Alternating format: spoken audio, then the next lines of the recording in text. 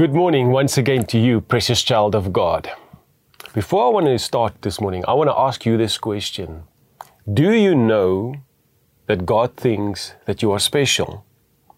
I know that you are. The pastors at this church know that you are, but I want to know, do you actually believe that you are? Well, the answer is yes, and you should believe it because not what I say, but let's hear what God's word says.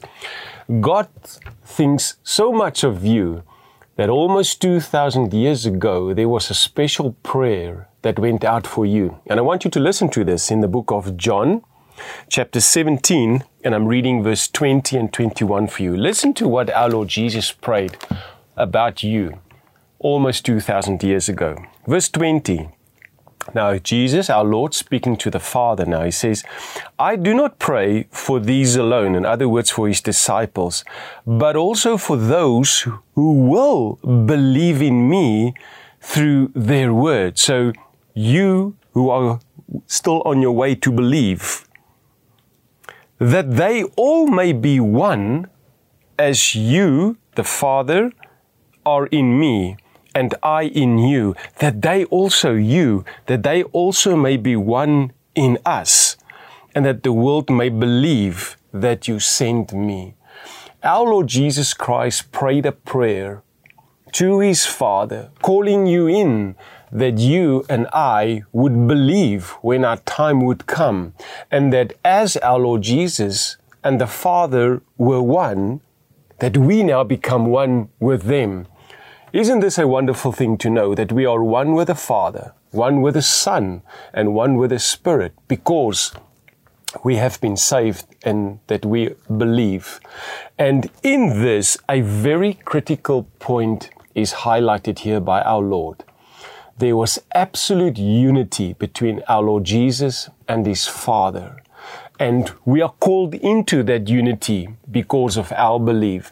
It is the Father's desire that we are in unity with him. Because when we are in unity with the Father, we think like he does through his Holy Spirit. We act like our Lord Jesus does through the work of the Holy Spirit.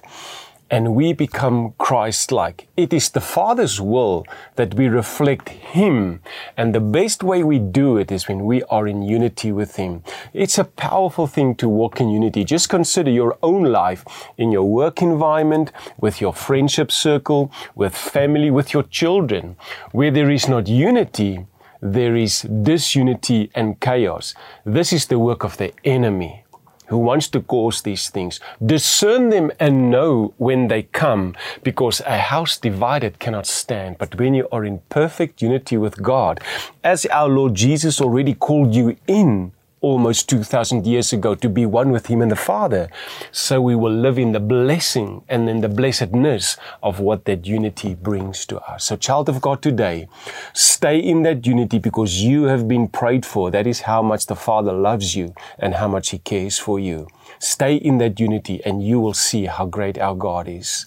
Father God, we thank you that we were prayed into your kingdom and into your unity, but by our Lord Jesus Christ. And thank you, Father, that we responded by the prompting of your Holy Spirit. Keep us there, Father, and help us to honor you by showing Christ to the world as Christ is in us, the hope of glory.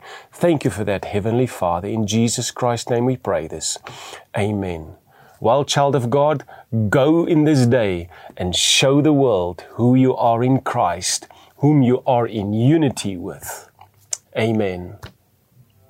Did you enjoy that? We would like to connect with you and share much more with you. Just click on the link below and follow there, and it'll open up a whole world, a whole new experience of great things of God just to bless you. We love you.